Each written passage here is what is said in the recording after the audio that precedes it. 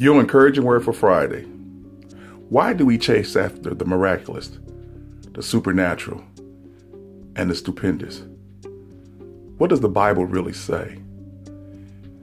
If you take the entirety of Scripture, it's the steadiness that gets the blessing. The everyday being consistent and committed that God looks at and says, my good and faithful son. Faithfulness doesn't happen in the stupendous and the miraculous. It happens in the day-to-day lives as you walk it out.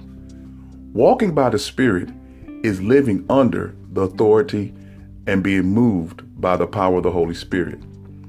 Simply put, it's just living out a good, godly life every day in front of everybody. There's no variation in your moods or attitudes when it comes to doing what is right. You always seek to do good and you always try to do right. The Bible says we must learn to do good. So there's no need to search after the miraculous and the miracles and all the stupendous things God can do. He'll take care of those. But your job is to live out a good, godly life every day, being consistent, committed, and caring for others and yourself and anybody you come in contact with.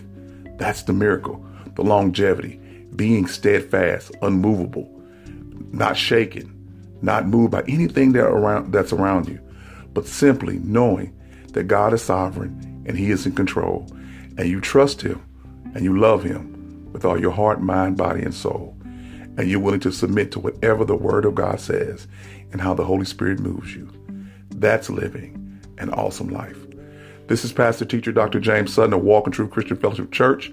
I want you to be encouraged and be blessed and be steady Eddie.